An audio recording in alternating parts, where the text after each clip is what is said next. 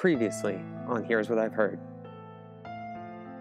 While Tommy Kaler recovered from his own injuries, the bodies of two young parents were delivered back to their mourning families in Pennsylvania. And basically, no one has really told me like how my parents were with us. Mm-hmm. Nobody talks about Linda. Yeah.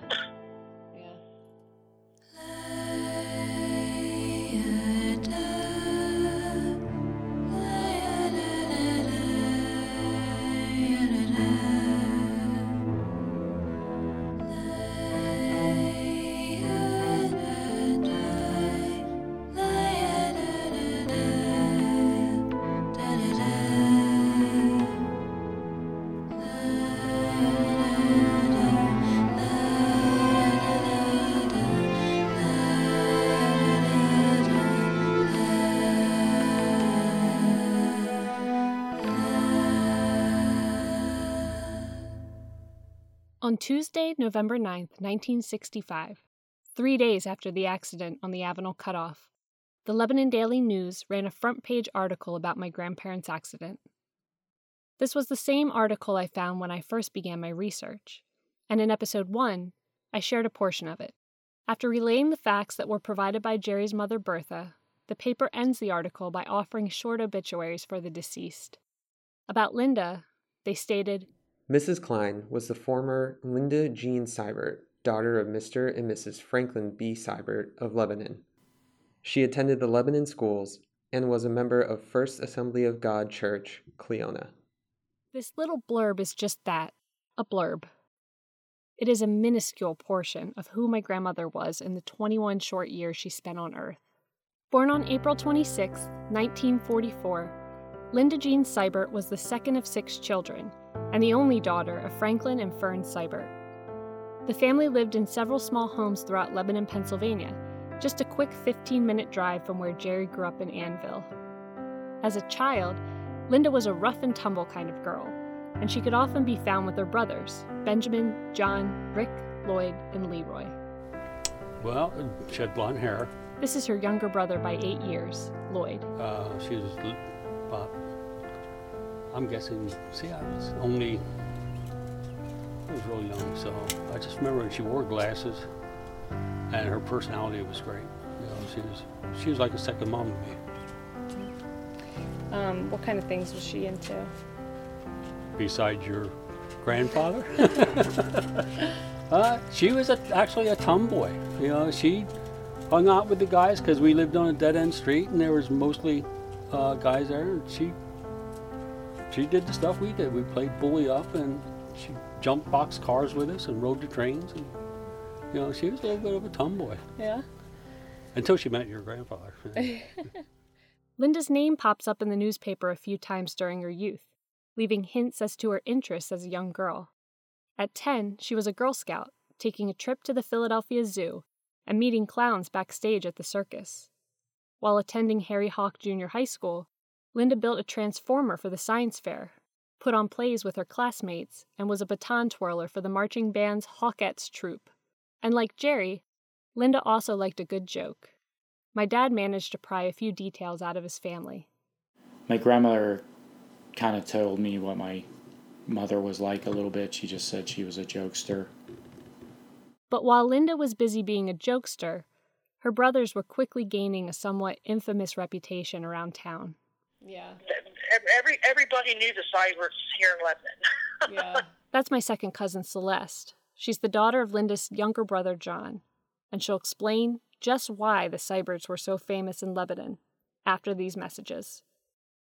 I'm probably okay to have one more drink before I drive home. I'm probably okay. I open the window to stay alert.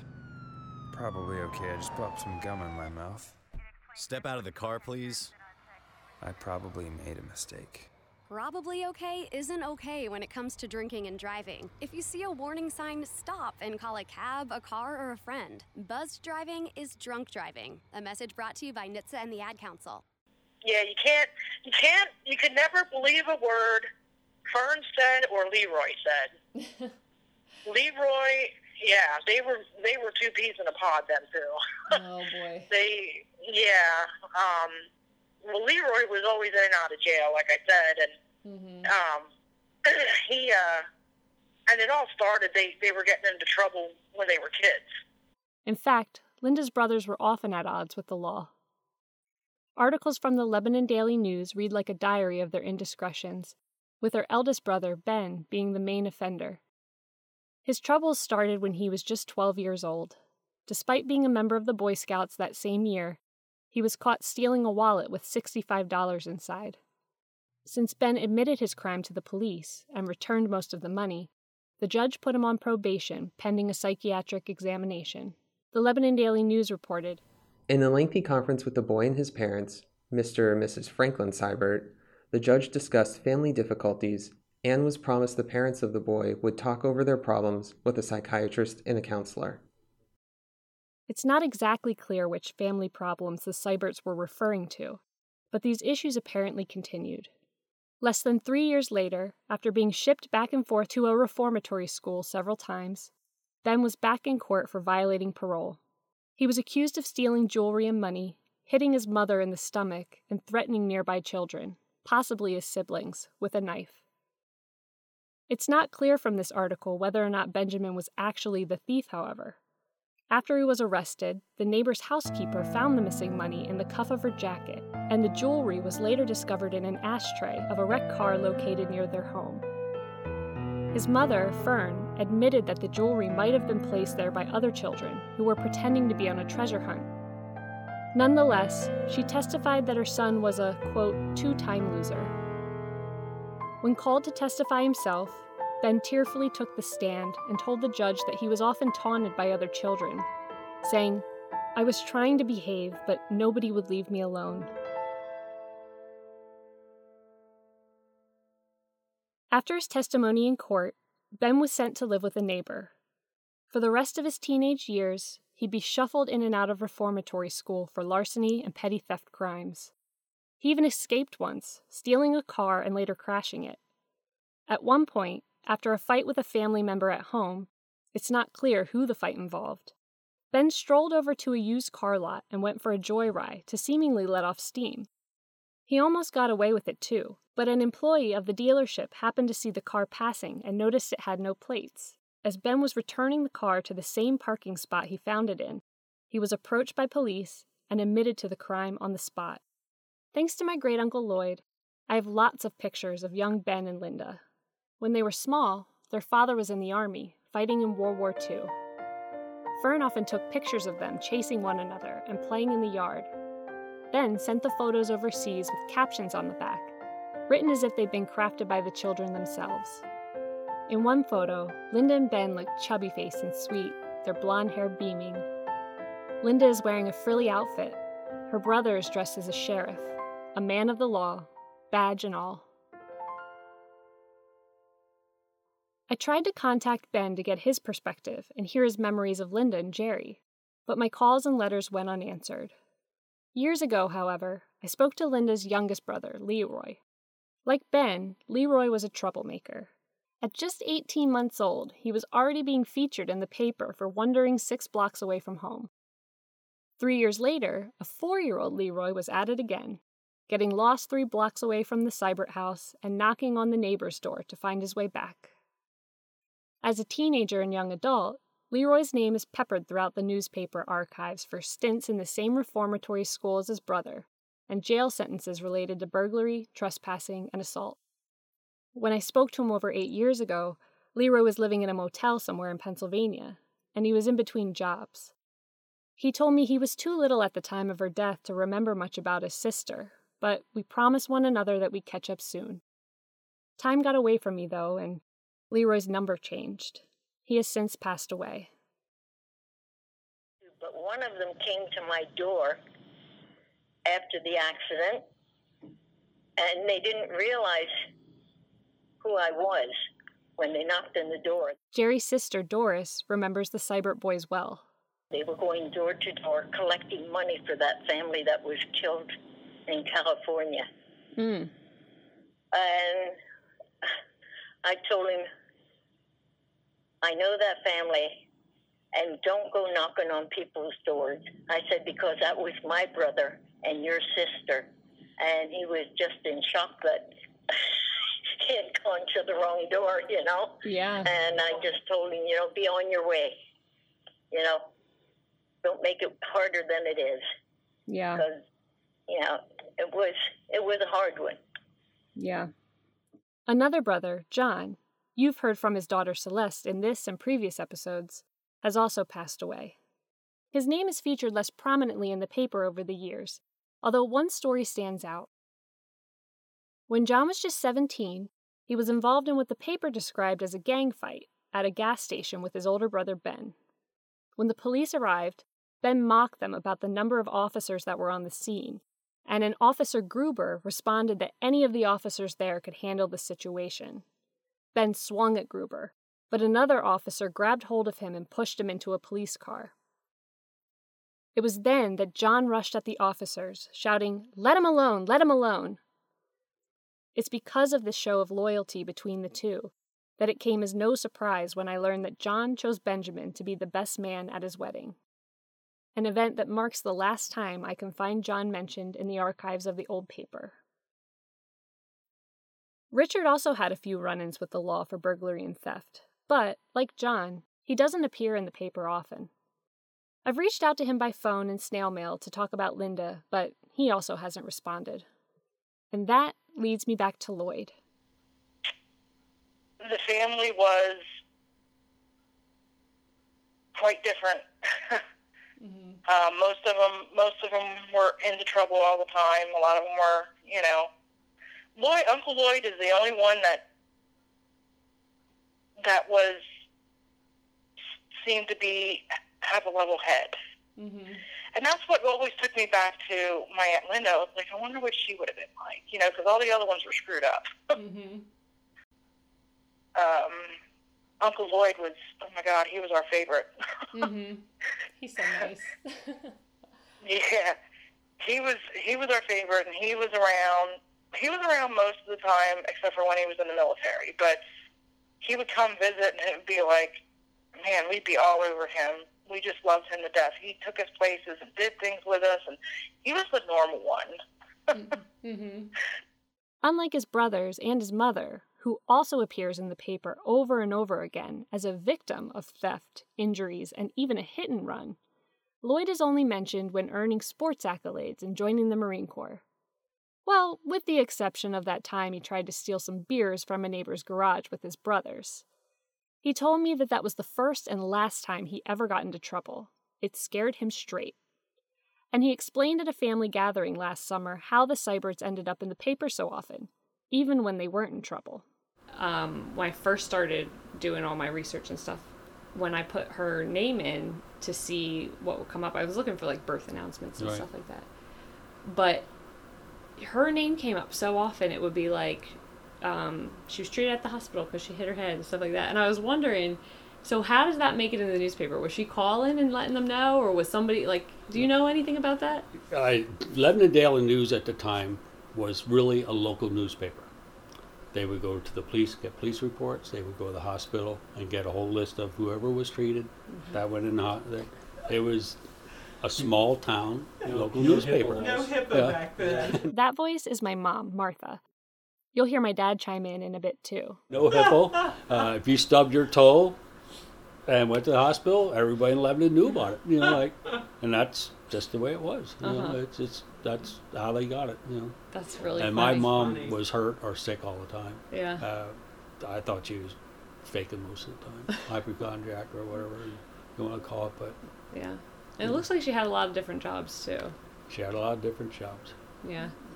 I saw she was working at the hospital. She worked there. She worked at the spaghetti house. What'd she do at the house? Was your grandmother? Cleaning. She was cleaner. Cleaning. Mm-hmm. She worked at the spaghetti factory. She worked. Oh God, she worked everywhere. Mm-hmm. Mm-hmm. Yeah. I was cracking up because I thought, because now it's if you want something in the newspaper, you have to contact the newspaper, and so I'm thinking, if that was the same way back then, I'm just picturing this woman calling over and over again. Hi, just to let you know, I bumped my head. Can you let everybody know I bumped my head? I'm okay. But later, Celeste gave me more insight on Fern's various injuries.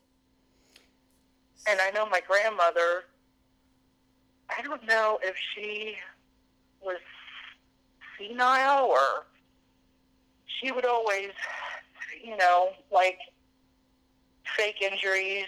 I'm not sure if it was to get money or what the heck it was all about, but she got money from her husband because he was, in the military and stuff. So I just don't understand why she would do some of the things that she did. But she would fall at Giant or just different stuff like that out in parking lots, and then make a big deal of it. And I share these stories to illustrate that, if it isn't clear by now, Linda grew up in a bit of a chaotic household. Both of my grandparents grew up in small homes that were crammed with people from wall to wall. Jerry's sister Ginny mentioned more than once that the Klein kids wanted out of the house as soon as they were old enough to be on their own. Since reading about my great-uncles and their struggles at home, I've speculated whether Linda wanted to escape too. Sometimes I imagine my grandparents out on a date in those early days, describing their siblings and the way they were at home, laughing at similar pet peeves and groaning when an anecdote hit close to home. Later, when they were separated from the madness back in Pennsylvania, I wonder if they'd hang up the phone after a conversation with their parents and look at one another knowingly, just glad to be together and safely tucked away in California. My dad was kind of strict. It was funny. My dad, if you argued with him, he would let you argue with him. And then he would look at you and say, I remember the words clearly, I'm right, you're wrong, shut up. And if you said one more word, he just cracked you. My mom, she was different. How can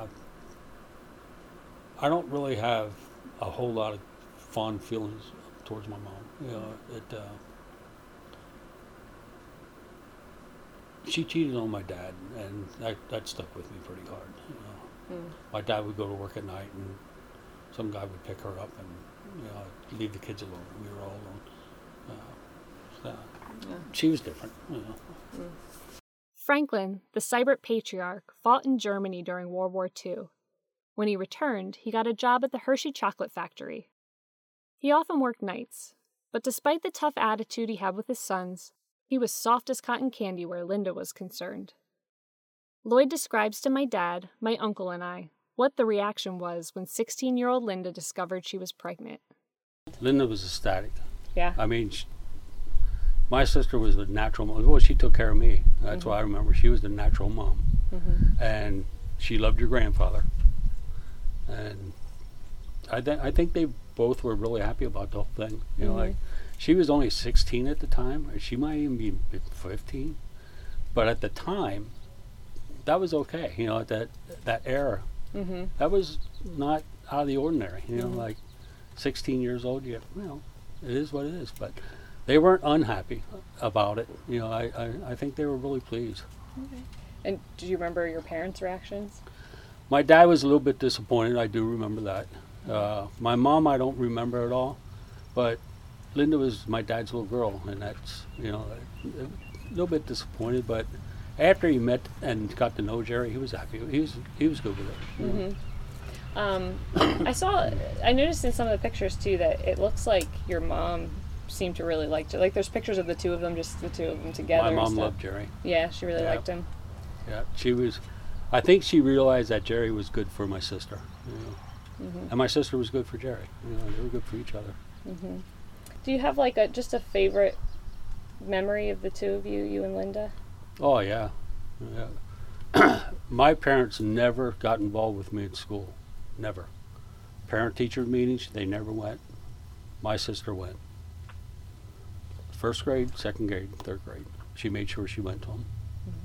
And that was what I remember about my sister. And if I got hurt, she's the one that took care of me. And she took me on dates.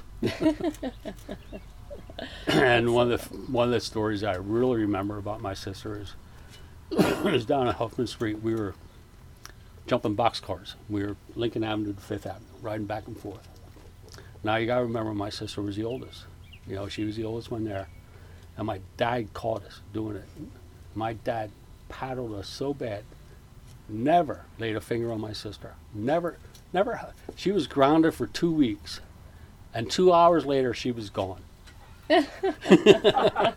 Yeah.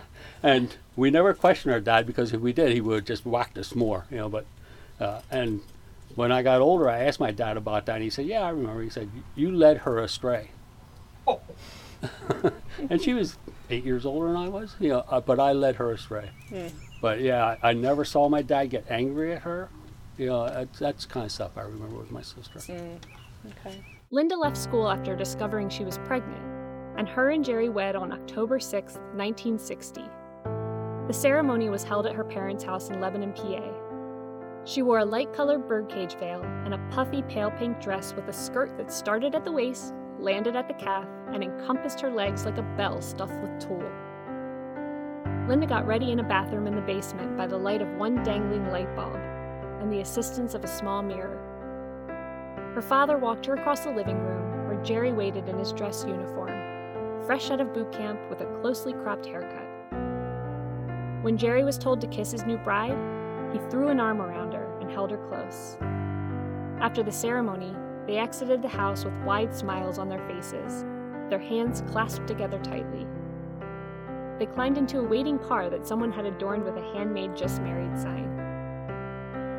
5.5 months later, little Jerry was born.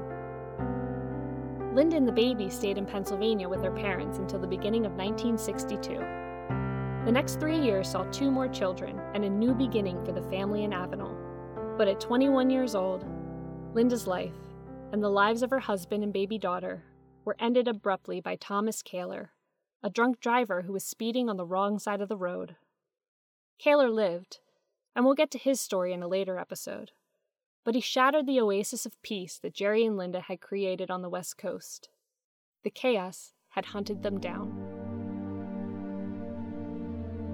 Linda was buried with her jewelry, but not her child. Teresa Robin can be found a few plots away from Jerry and Linda. According to reports, the two brothers she left behind were saved only because they were playing on the floor of the family station wagon. Upon their release from the hospital, the question everyone had on their mind was this: who would care for Jerry and Linda's sons?